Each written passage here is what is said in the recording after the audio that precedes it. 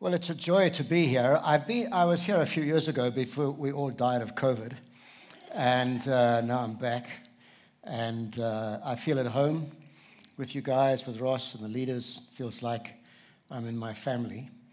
Wherever people love the message of the kingdom, that's where I'm at home. And because they love that, I feel that I'm, addressing an audience that's the kind of audience I like to address. And let me explain the bigger background.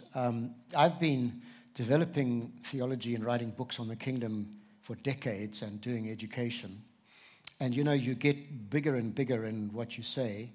I've done about 15 books. And then a terrible thing was asked of me. They asked me, some of the leaders I am accountable to have a go at writing like a confession or a statement of faith that is kingdom expressing. And they said, make it very kingdom and make it very short. Now, you know what happens to a person like me when you tell him to do something short. So it really concentrated my mind for months, and I've been involved with guys I'm mentoring around the world. I said, please help me. And I actually took a previous confession that was my starting point that was like 1,200 words, and I abbreviated it to 600 words, and then I wrote an abbreviation of that in 300 words. So I think that's a heroic result.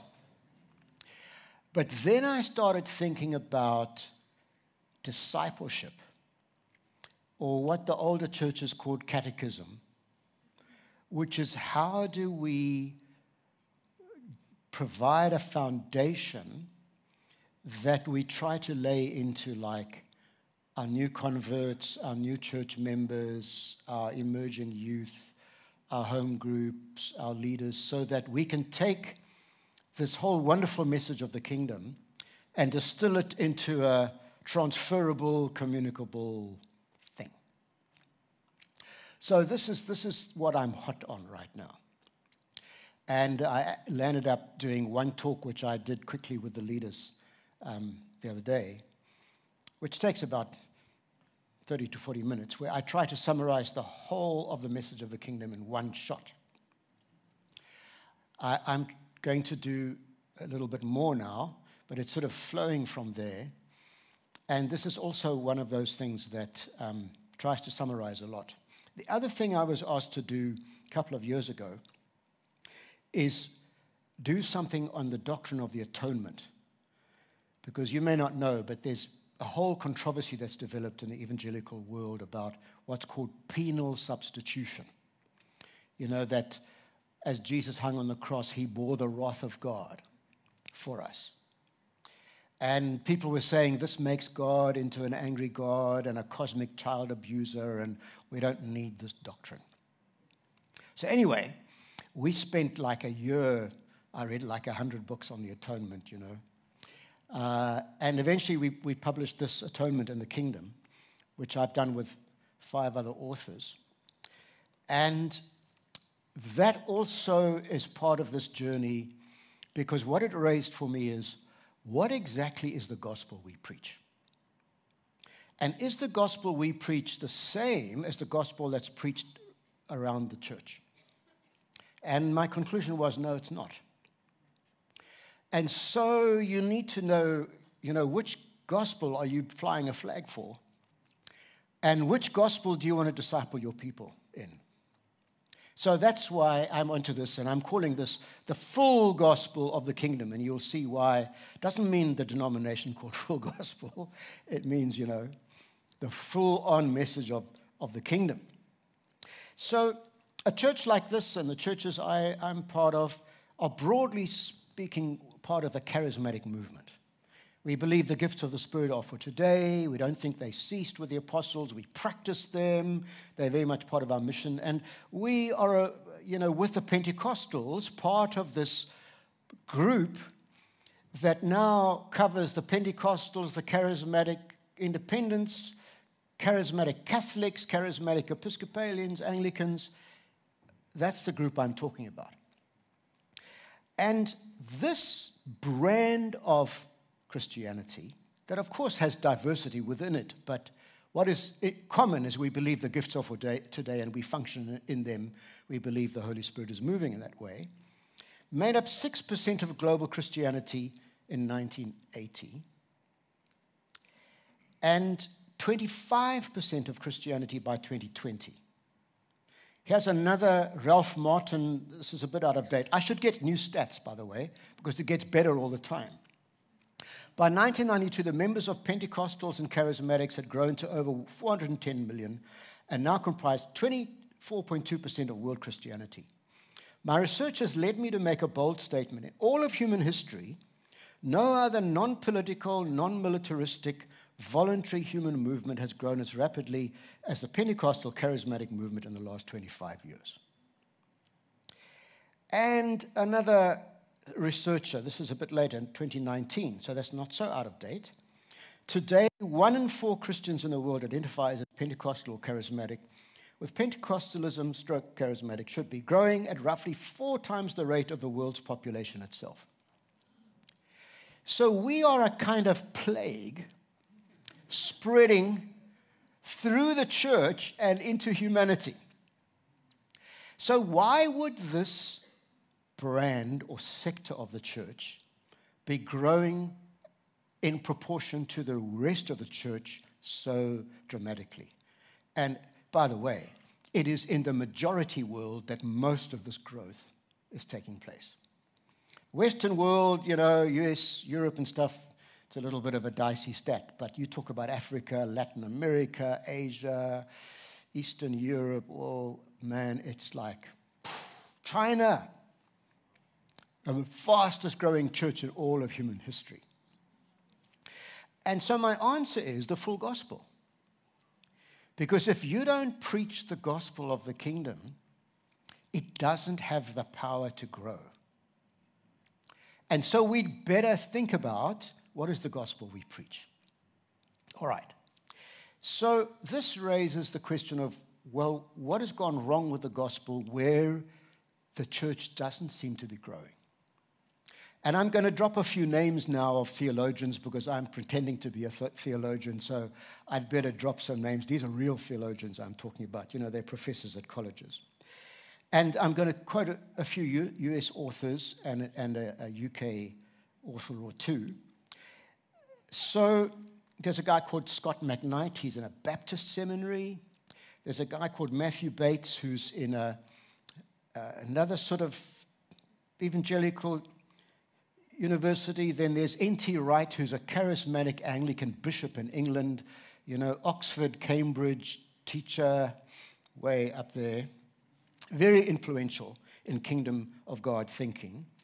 And then there's a guy called Graham Twelvetree, who's the dean of the London School of Theology, and I happen to know him. He's a friend of mine.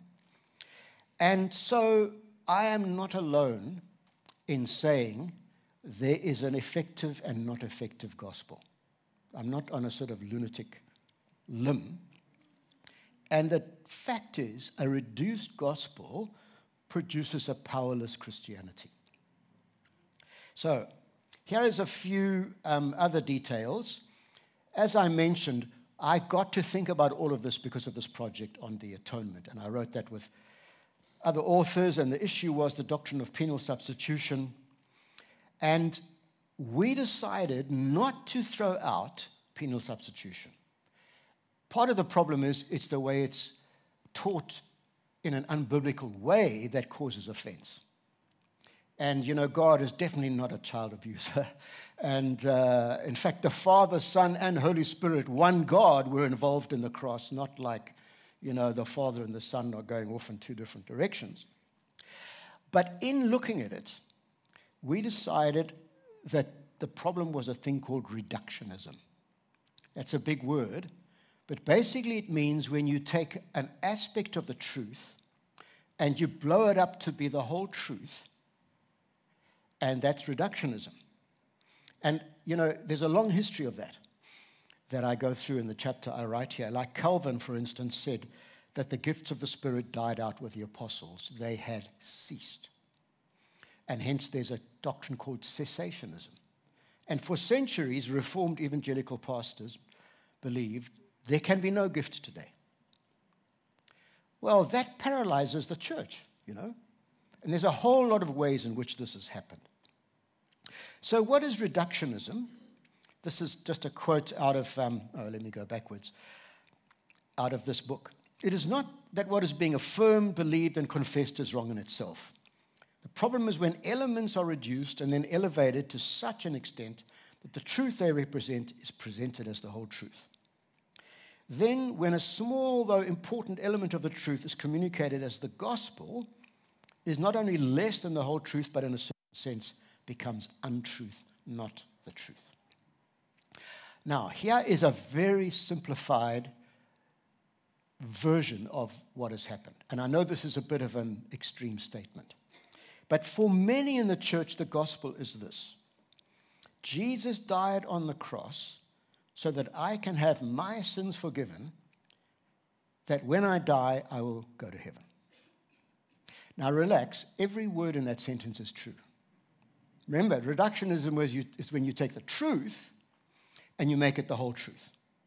Have you noticed I've highlighted the words I and my? It's actually a very me-centered thing. God exists to sort me out.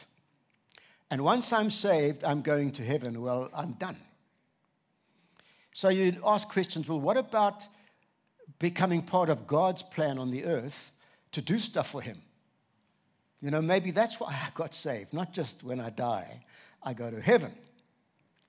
So also, if this is linked to a form of evangelism that doesn't really have its discipleship in it, you think of the big crusade, the evangelists decide for Jesus now. You pray the sinner's prayer, and instantly a kind of legal exchange takes place. Jesus takes your sin, you take his righteousness, and then you're done. Doesn't really matter too much how you live after that, because your deal is done. See? And so you might think, is this really what's going on? So here are some of these guys I was mentioning earlier. And obviously they're talking a lot about the American Bible Belt, but the issues they're talking about are right through the evangelical church in the world, into this country as well. So it's not just there. So N.T. Wright, this charismatic Anglican bishop, says, for many people, the gospel has shrunk right down to a statement about Jesus' death and its meaning, and a prayer with which people accept it. This guy, Scott McKnight, he says, so we are singularly focused on the personal plan of salvation and how we get saved, and we eliminate the story of Israel and the story of Jesus altogether. Jesus believed the kingdom of God was breaking into history, that he was the center of the kingdom of God. Proclaiming this event was the single consistent meaning of the gospel. See, there's nothing there about just me getting saved for my own self. There is one and only one gospel, and it was preached by Jesus, by Paul, and by Peter. So let's find that gospel, and let's make sure we preach it. So if what has happened is they've reduced it down to Jesus died on the cross so that I can have my sins forgiven, but that is the truth, let's start there and say yes to that. And I love the message of salvation by grace through faith because Jesus died on the cross. And I can have my sins forgiven. I can be justified by faith. In fact, the death of Jesus from a kingdom of God perspective is the end of the world judgment that has occurred already in the judgment of the cross. And so if I am in Jesus, I don't enter into future judgment. I've already passed from death to life. My destiny is sealed, and God has accepted me as his son or daughter. And what a wonderful, liberating message. And there are all sorts of people who've highlighted that, and that's been highlighted ever since the Protestant Reformation. So we say yes to that. But even if we say yes to that, if you look into the meaning of the cross of Jesus, you'll find that there are a whole lot of different theories of the atonement that come out of different ways the New Testament describes the cross of Jesus. And even the cross is like a multifaceted diamond. You don't just take one thing out of it, right? So one of the metaphors of the cross is called Christus Victor. that he disarmed the principalities and powers, triumphing over them in the cross. And this is a spiritual warfare metaphor. It's a military metaphor. It's God coming against all the powers that hold humanity in slavery, defeating them and liberating us. See? And actually, in history, that's the oldest theory of the atonement that was in the church for the first 1,000 years. All the early church fathers and Jesus and Paul, actually, this is how they understood the work of the cross. Then there's the penal substitution one. Jesus died, and it's a legal metaphor that, Jesus was tried, he was found guilty. Because he was found guilty, we can be found not guilty. And the whole of Romans 2, 3, 4, and 5 is a brilliant legal argument of the Apostle Paul, where he first prosecutes us and finds us totally guilty, and then he turns around and says, but now Jesus has died, and then he defends us, and by the end he says, we have peace with God, and we've been reconciled to God, see? And that's a good one. It's a legal forensic metaphor. Then you get the sacrifice metaphor that comes out of the temple, because Jesus died as a sacrifice. And, Hebrews, that by one sacrifice he is cleansed forever. Those who are, and it's to do with being purified, your conscience being cleansed, knowing that you're really cleansed inside. And that's a very rich metaphor of the atonement. And then you get the redemption. Jesus died as our Redeemer. And this would have resonated with the people in the first century, because in the slave markets, a slave could be bought out of slavery by a redemption price and gain their liberty. And they did a little trick. A slave that earned a bit of money, and some of them did, they'd save up with the local priest in the pagan temple, and then they'd go to the market, and the priest would buy them on behalf of the god. But the god was invisible, so then they could serve whoever they wanted to, because they were now owned by a god, you see.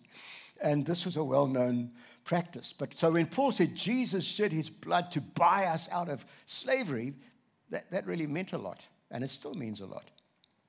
And then there's the reconciliation, that because we are justified by faith, Paul says we are reconciled with God. This is a family metaphor. It's the father running down the road to the prodigal son and embracing him and says, this my son was lost and now he's found. Welcome back, my son, into the family. And we are adopted to be sons and daughters of God. See? So the cross is a very rich and wonderful truth. The problem with what's happened to it is point 2 has been taken and elevated as though that is the main gospel. And so even when it comes to the glory of the cross, there's been a shrinking down in the message. So yes to the cross, but let's have the whole cross message, not just a bit of it. But then immediately we think of Paul's place where he says, this is the gospel I preach. This is the gospel by which you were saved. This is what I passed on to you as of first importance, that Christ died for our sins according to the scriptures, he was buried, and he was raised on the third day according to the scriptures. It's not just that he died and he rose. And the whole Eastern Orthodox Church, their whole theology is the resurrection. And the cross is sort of like a prelude to the triumph of the resurrection. And a gospel of the cross without the resurrection is definitely at least half a gospel. So why is the resurrection so important? And there are 2 things about the resurrection that are absolutely vital. And this first point is a point I get more and more excited about the older I get. The Gospels tell the story of the phenomenon of the risen body of Jesus. That, he could be hugged. He said, I've got flesh and bones. I'm not a spirit. He could eat a meal. He made a braai on the shores of Galilee. He wasn't a ghost. He was real, tangible flesh and bones. But he could appear and disappear. And he could be in Emmaus and then in Jerusalem. He could appear in the middle of a room with all the doors and windows locked. Why? It's not surprising that they got quite an adrenaline rush. Imagine if you'd been to the funeral of somebody 3 days ago, and you're sitting around your dining room table, and the next second he's sitting there. He says, "Hi, guys, have you got something to eat?" Whoa, man.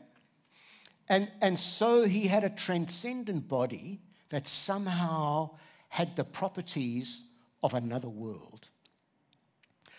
And because this happened to him at the age of 30 when he was sort of at the peak of life, he sort of hit immortality. And, you know, how old is Jesus today? He's still 30 years old because he's in a resurrected, immortal body. Now, here's the point. Paul says that that risen body of Jesus is the prototype of the bodies we're going to get. If we're alive, the Holy Spirit will fall upon us in the moment of a twinkling of an eye. This mortal body will put on immortality. And I always say this when I'm in America, because they can't get it. I say, when that happens to you, try a wall. And they say, what, a wall? I say, a wall. And I try and do it in an American way. You know, walk up to it and walk straight through it. And on the other side, hug somebody and have a braai. And you'll be living in the kingdom of God. So there's no place in the whole of Scripture where we can literally see what the future kingdom of God looks like more than the risen body of Jesus. And so when you meet me one day, when we have got glorified bodies, you won't meet this old guy. You'll meet a very good-looking surfer dude who grew up surfing on Sinquazi Beach. I'll probably be tanned again. So that's why this part of the message of the gospel gets more and more important to me the older I get. And you see, N.T. Wright, this theologian, he says this is so important because a lot of Greek philosophy has come into the church, and the idea that in the afterlife we sort of go off into a spirit la-la land where we float around like clouds with harps and things, you know. And, you know, when you meet me in that world, you won't see this wonderful 30-year-old Sinquazi Beach surfer. You just see like a cloud substance with some eyes in the middle, and I'll say, hello. You know? And if you listen to how people talk at funerals, a lot of them actually think, my loved one has gone off into la-la land. You know what I mean? And the body, the spirit leaves the body. That's Gnosticism. Now, the biblical faith of the resurrection is we are re-embodied gloriously and permanently, and heaven comes down, the New Jerusalem comes down to earth. It's this planet renewed by God, populated by all the believers in bodies at the way they were at the peak of life and never aging anymore in a totally new society. Isn't that a hope? There is no message on earth that is more hopeful and inspiring than the gospel of Jesus Christ. And people who don't know Jesus, that's what they're missing. But the other part of it is that we get born again by the power of the resurrection. And I'm just going to give you some text here. When Jesus came out of the grave and he met his disciples, showed them his wounds and had the meal and all that, he said, peace be to you, because they were terrified. As the Father has sent me, I am sending you. And he breathed on them and said, receive the Holy Spirit.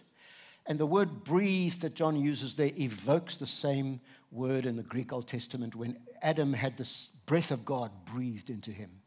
And what it's really saying is just like the first humanity, God breathed and created man in his image. Now God is starting all over again a new humanity, breathed into by the immortal risen life of Jesus who had just conquered death. And so Peter says that's what it means to be born again. In his great mercy, he has given us new birth into a living hope through the resurrection of Jesus Christ from the dead, into an inheritance that can never perish, spoil, or fade. You see, it is immortal. What is the born again experience? It's not just We use it very flippantly. Are you born again? Which means basically, did you go to an evangelistic meeting and pray the prayer? No. This is an absolute miracle. Paul talks about how our Savior, Jesus Christ, who has destroyed death and has brought life and immortality to life through the gospel. And Paul is the expert of explaining this, that born into us when we are born again is the very nature of Christ.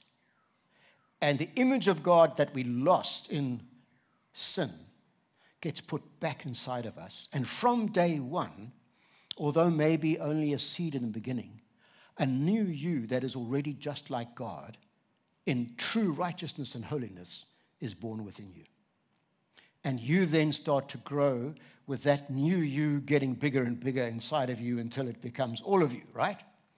And we are being transformed from one degree of glory to another.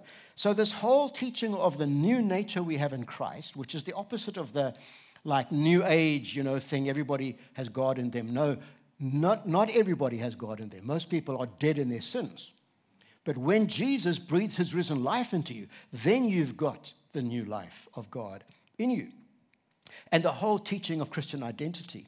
And Paul, in the second half of Romans, teaches us that because of our union with Christ through being born again, so that we are one with him and he lives in us and we live in him, Jesus' story has become our story.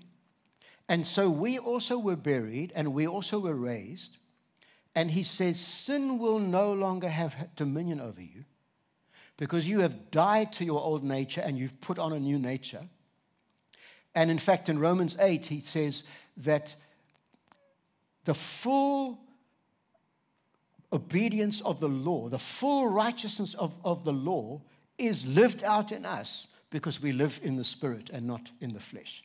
We actually can live a life of righteousness pleasing God, or in simple language, it's not just that we have our sins forgiven when Jesus died on the cross. There is the promise of living in victory over the power of sin because of the resurrection of Jesus Christ. And you see, a gospel that doesn't tell the believers that is possible is half a gospel. And we need to be sure that we really have grounded our people in their new identity in Christ. Not in a sort of weird sense that I'll never sin again. No, we know we still struggle. But predominantly what I am becoming is my new self. And I'm leaving behind my old self. This really is possible to walk with God like that. As we walk in fellowship and worship and discipleship, it really is possible. And there's never been a time in history, especially in the Western world, where this message is more important because of the identity crisis in the world out there, especially our young people, where you get, social media, teen suicide, people having terrible negative thoughts about themselves. We've got the good news. You can be a new person in Christ, and you can have a very strong sense of identity, but not an idolatry of self, but a dying with Christ and rising again and living in him. So what I'm saying is, let's add the resurrection to the cross as part of the gospel we preach. Do you agree with me? Hey, say amen. Yes. We want this bigger gospel, right? But as the Americans say, you ain't seen nothing yet, man. So what about the ministry and message of Jesus? The gospel actually began when Jesus announced the kingdom of God is at hand. Believe the good news. It started in his ministry in Galilee. And the same theologian, N.T. Wright, he says, the creeds, and so there's some precedence for trying to write new statements of faith, have a big problem. It's not what they say is wrong, it's what they don't say. The creed goes, conceived by the Holy Spirit, born of the Virgin Mary, crucified and died. What happened to his ministry? Zut. It's not there. Now, that can't be the gospel. So I've got a charismatic Methodist friend in Johannesburg who's a pastor, and he's written a big fat book called The Missing Jesus. And in a lot of Christianity, he just went missing. So people preach from Paul's letters, and they preach from the Gospels on the passion narrative and the resurrection, if you get a bit of a chance. The ministry of Jesus, how does that? I mean, one theologian actually wrote this. He says, I haven't worked out how the gospel Jesus preached connects to the gospel Paul preached about the cross and resurrection. He said, I haven't worked it out. I mean, that serious problem, man. So, Jesus went into Galilee proclaiming the good news of God. The time has come, he says, the kingdom of God is near. Repent and believe the good news. It all started when Jesus began his ministry.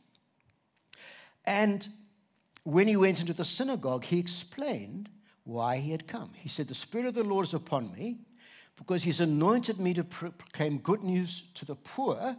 He has sent me to proclaim freedom for the prisoners and recovery of sight for the blind, to set the oppressed free, to proclaim the year of the Lord's favor.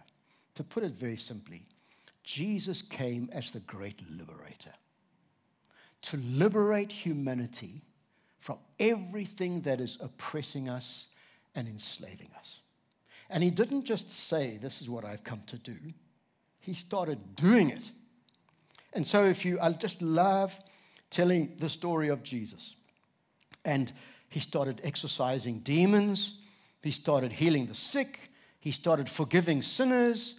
He started welcoming to his table people that the religious system had rejected, and women and children and Gentiles that were previously like, no, don't want those.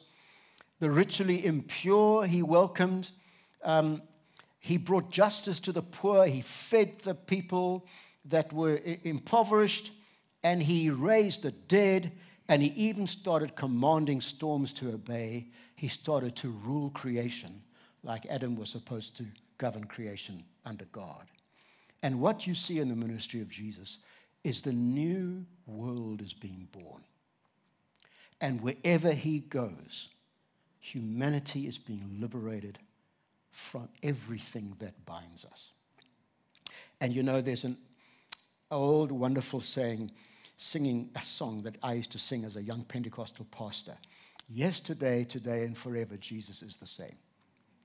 Are any of you Pentecostal enough to know how to sing that song? Anybody? Anybody? There's one. But I won't make you try. But you see, the thing is, Jesus is still doing these things right now through us. Because as he did signs and wonders and announced and demonstrated the kingdom, the book of Acts shows the apostles doing exactly the same signs and wonders.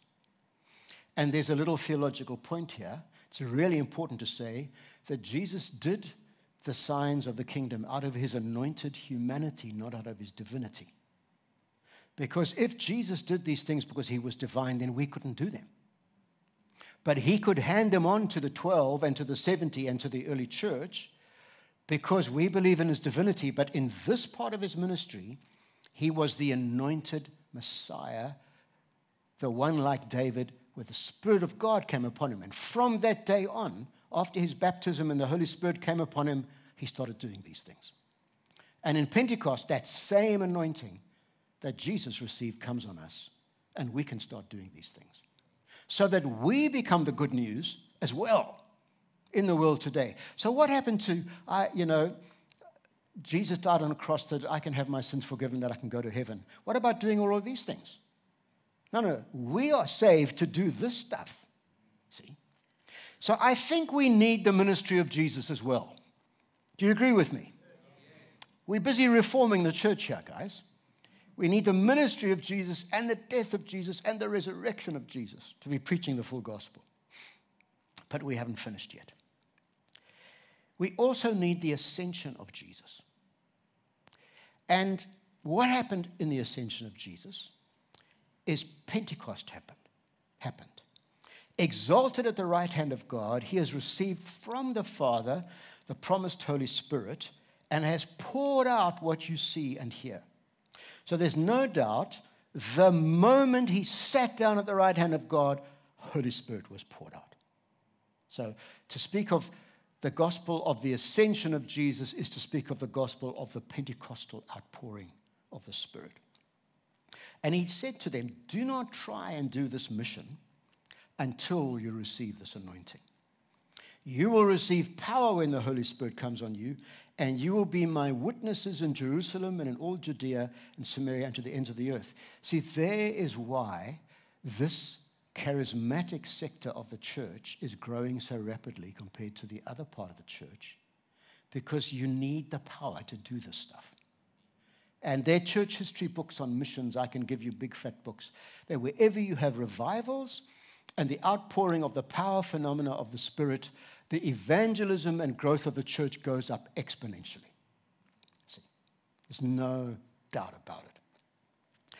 So, Pentecost is actually not when the early church was born again. The born again experience comes out of the resurrection. Pentecost was those who already called apostles, ready to obey Jesus, and the anointing of the Spirit came upon him.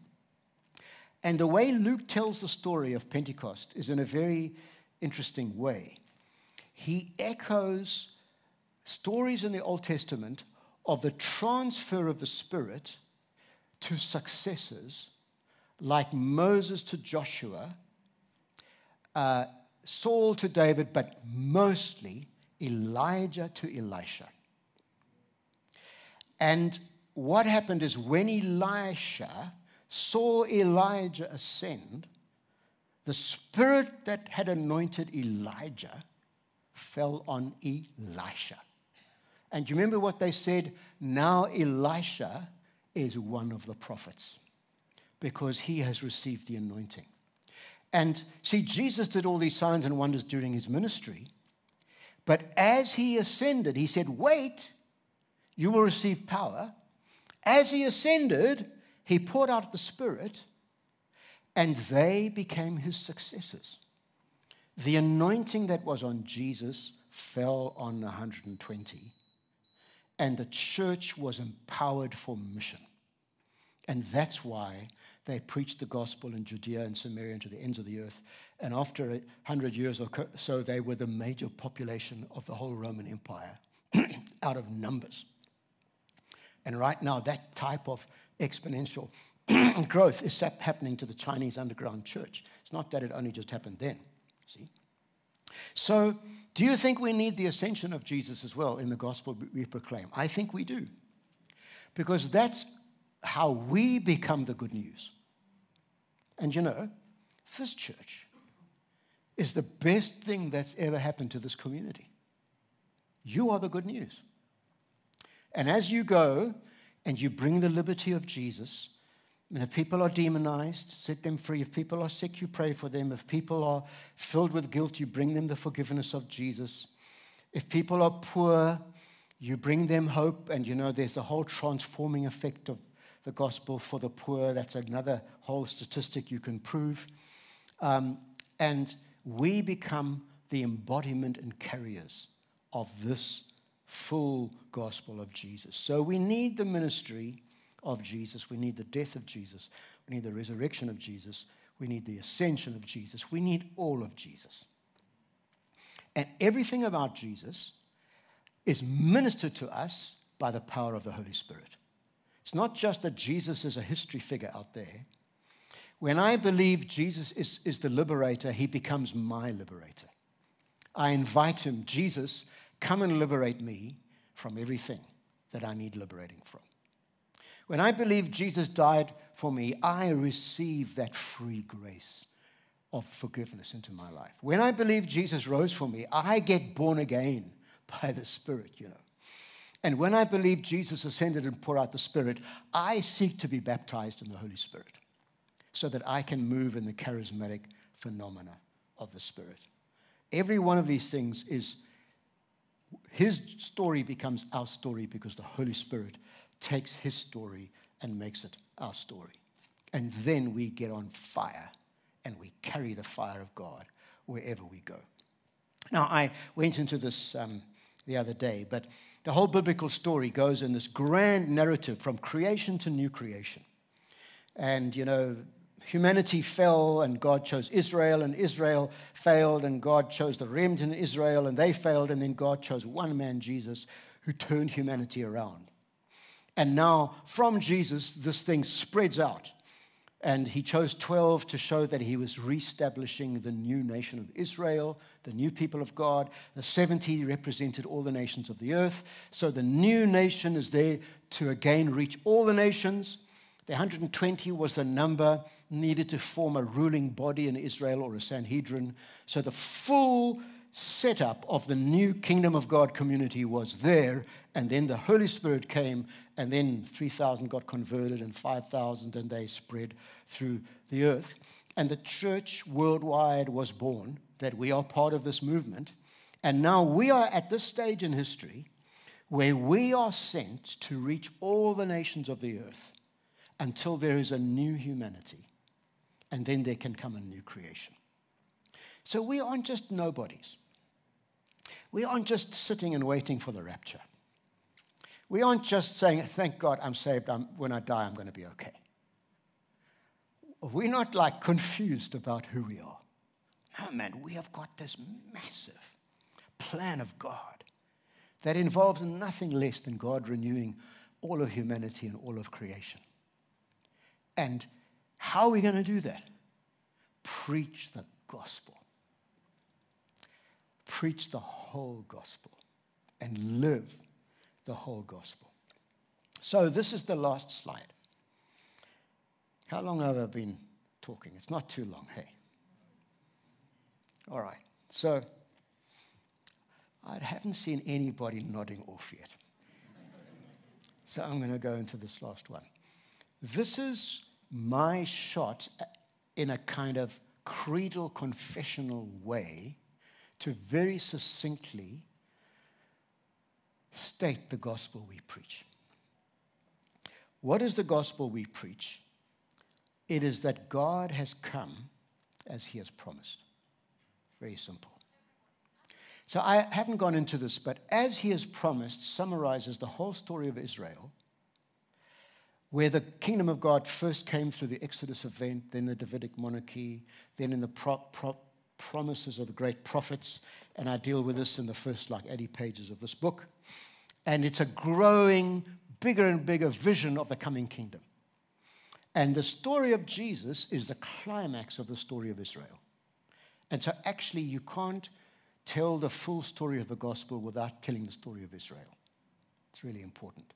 And again, Wright says the problem with a lot of theology is it goes from creation, great, fall of Adam, disaster, jumps over the whole history of Israel to the cross. That's not the gospel. No, the gospel is God started this plan to renew humanity way back with calling Abraham. And this vision grows and grows and grows, and then Jesus comes.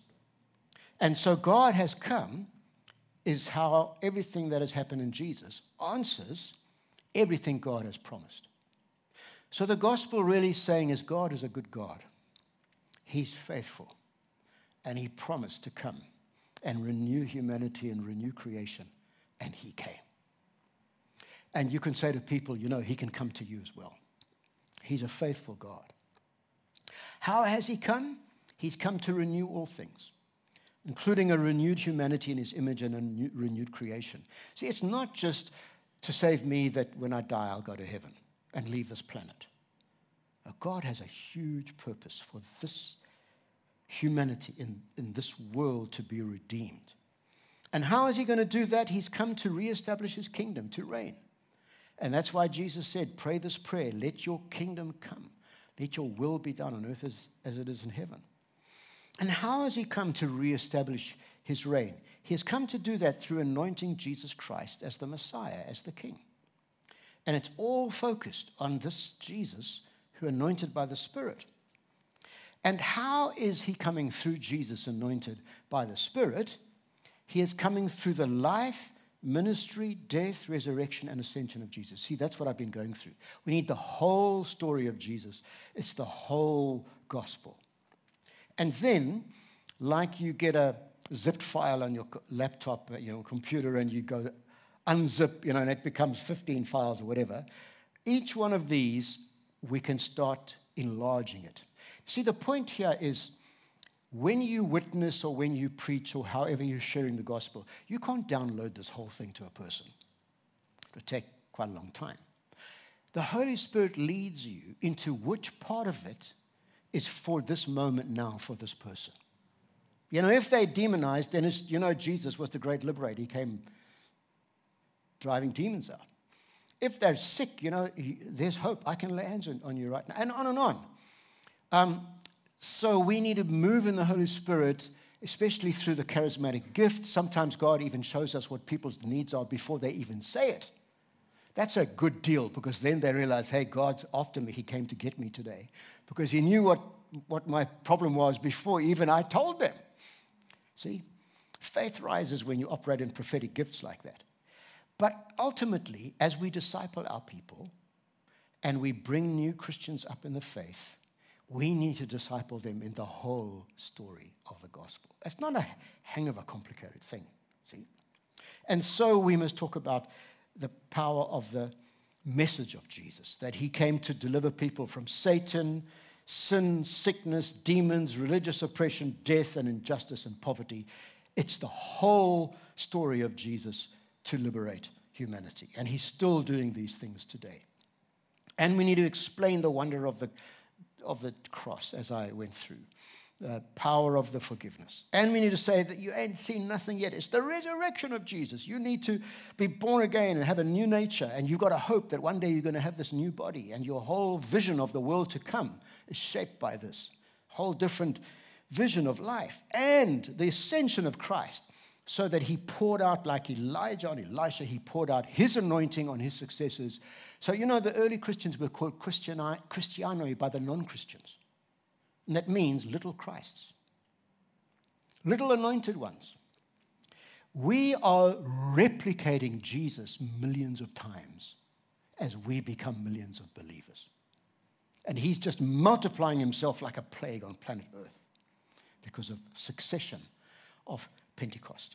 And then ultimately, God is faithful. God will come at the end of the age to execute final judgment, raise the dead in Christ to eternal life, and create a new heaven and a new earth. He's going to sort this whole planet out. And then there will be the glory of God covering the earth and the new community, that great company from every language, tribe, tongue, and people in resurrected bodies, living for God in a beautiful new world that God has renewed and creation. And we have a hope to offer humanity that no secular humanist, no other religion can come anywhere near offering what we offer in the gospel of Jesus Christ, you see. And the whole thing is between God has come and God will come. So that's another whole subject, that the mystery of what happened in Jesus is that what will happen at the end arrived in a down payment already in the coming of Jesus, so that the new creation began to be poured out and revealed in Jesus. And it will finally be revealed in Jesus. But we live between what has already happened and what will happen. One theologian used the metaphor of D-Day and V-Day, and most of you are too young to know what that even means. There was once a thing called the Second World War that my father fought in. And when the Allies invaded France and the big battle was over, everybody knew the war was won.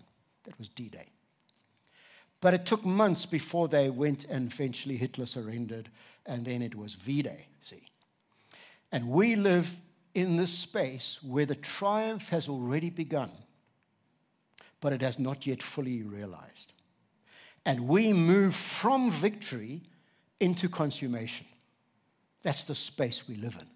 But it's a space of a battle. The battle isn't over. There are, missiles flying over your head and jets bombing you, and it's a dangerous place to be a Christian in this world, but we've already won the battle. And in the gospel we move from triumph to triumph. So, go and do it to Durban. Go and do it to the whole of KZN, my home province. Go and do it to my people. Be the great people of the gospel. Can I just pray with you? You've been sitting a lot. Just stand up maybe, and I'm going to pray for you.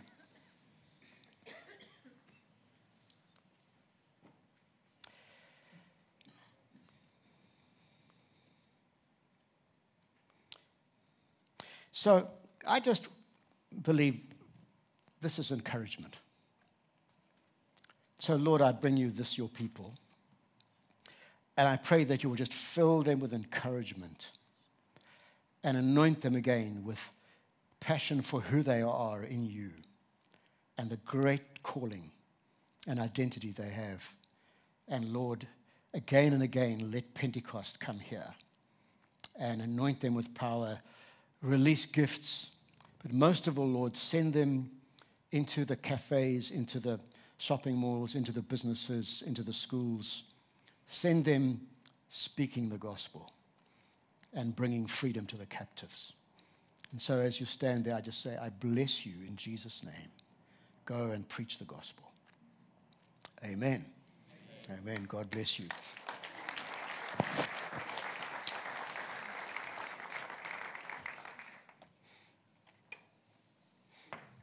Derek, I know you think you finished, but I feel like you've... Are you going to interrogate me now? What I would love you to do is unpack Pentecost for 10 minutes for us, because you've like given us the main course, but there is a little bit of dessert that we wouldn't mind. All right, I can say a few things more about Pentecost. One of the exciting things that's happened in the last 100 years is the development of what is called biblical theology, which is not like systematic theology. It stays in the story of the biblical writers and how they tell the story. And out of that has come what is called narrative theology, which is that God has chosen the way the story is told to present his revelation to us. And so there's been all of these studies into Luke and the way he shapes the story. And we know that Acts is the second volume that Luke wrote because he introduces it as volume 2, you know, and they're roughly the same length. And if you read Luke and Acts, you'll see that he goes into great lengths to parallel the story. You know, it begins with a birth, and then the Spirit comes, and there's preaching, and then there's growth, and then there's a journey, and then there's both ends with 3 trials, and then death and resurrection. Well, actually, Paul dies, and I guess he gets martyred, but you can see.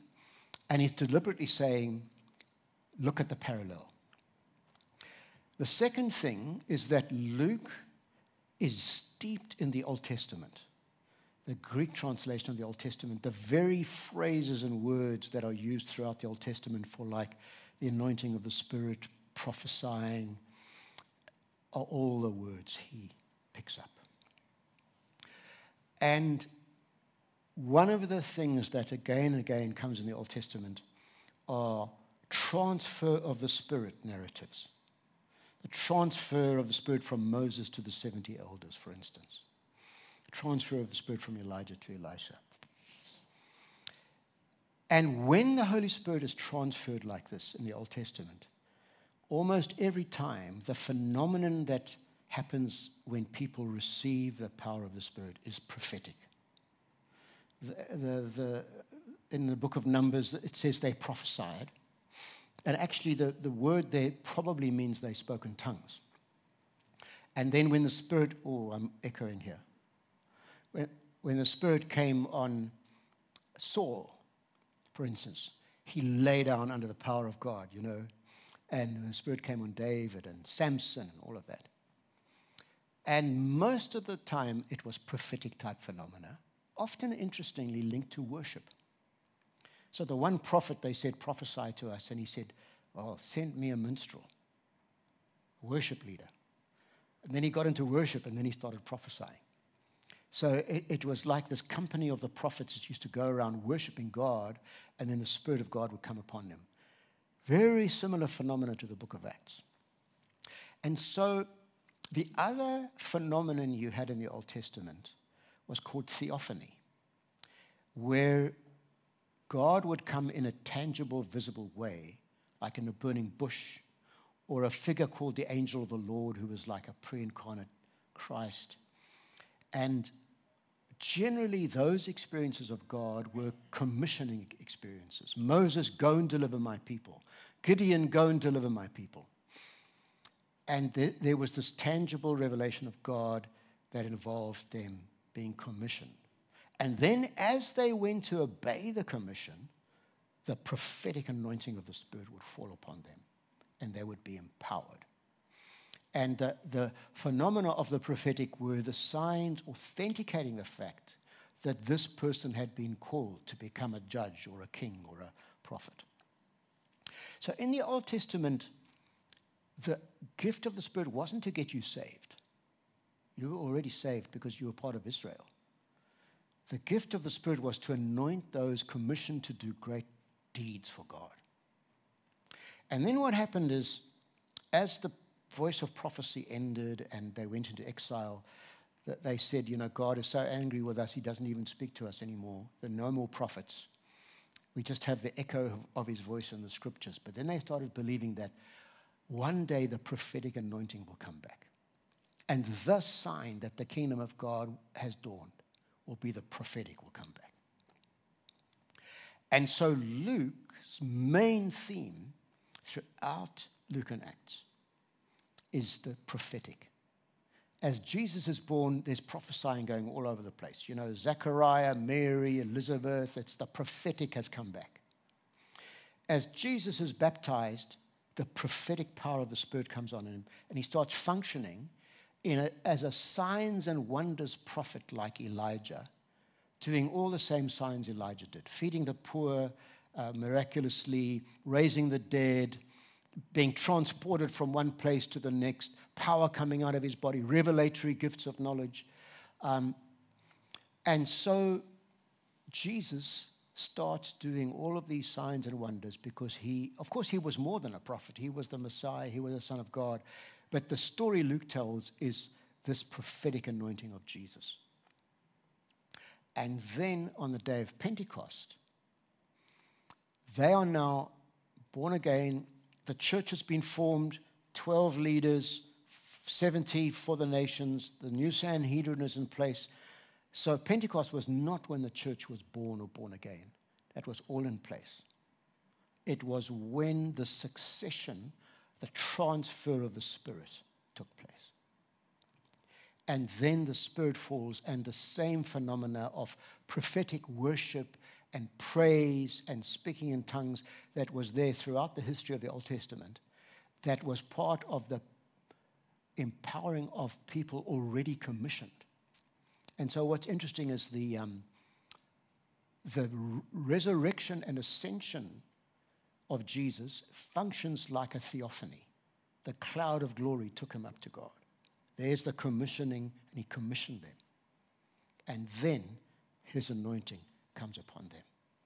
But this time it's not just for special Old Testament prophets, but all flesh is filled with the Holy Spirit. Your sons and daughters will prophesy. Even your old men like me will dream dreams.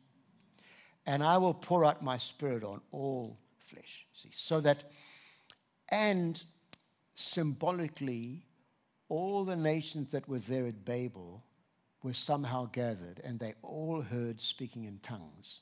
And what it's saying is this is the reversal of humanity being lost in bondage. Here is the gospel going to every nation on the face of the earth because they are represented right here. And then you find the book of Acts rolls out. The first few chapters is Jerusalem. The next few chapters is Judea and Samaria. The next few chapters is to the ends of the earth. And they actually are able to do what Jesus commissioned them to do because they have become his successors. And they are now little Jesuses, multiplied 1,000 times, spreading over the earth because they've been anointed at Pentecost. So it doesn't matter when you receive that prophetic anointing. Some people get it when they get converted, but a lot of people get it after they were converted. And some people get pickled again and again. Like in Acts 4, they had a whole new Pentecost and refilling of the Holy Spirit. Doesn't really matter what sequence it comes in, but we need all the ministries of the Holy Spirit that communicate Jesus to us. Forgiveness of sins, resurrection to a new nature and new life, and that special Pentecostal prophetic empowering of the Spirit, so that we become the sons and daughters of the prophets. And that's how Luke tells the story of Pentecost. Is that okay? Can I go to bed now?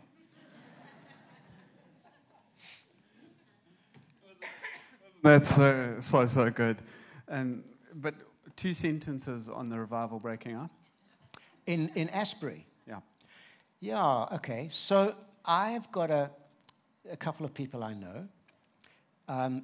Asbury is a Methodist, evangelical, charismatically oriented seminary in Kentucky, where they make bourbon. Appropriate. And the main New Testament professor there is this guy called Craig Keener, who is a fanatical follower of Jesus, and he's a gigantic professor. And a friend of mine in the Vineyard Church there did his PhD under him. So I've had lunch with this crazy professor and his student. And his PhD thesis, he studied a number of revivals. And one of them is the Asbury revival that happened in 1955 or what? No? About 100 years ago. And it was a student revival that spread through colleges and then everywhere. And, okay, this is just a little thing about my connections. It's a really weird thing. There's a chapel on that campus of the seminary, and there's only one church that worships in that chapel, Methodist Seminary. It's the Vineyard Church, where this professor worships as well. So I don't know what's going on there, but that revival started as a revival of repentance and humility and worship.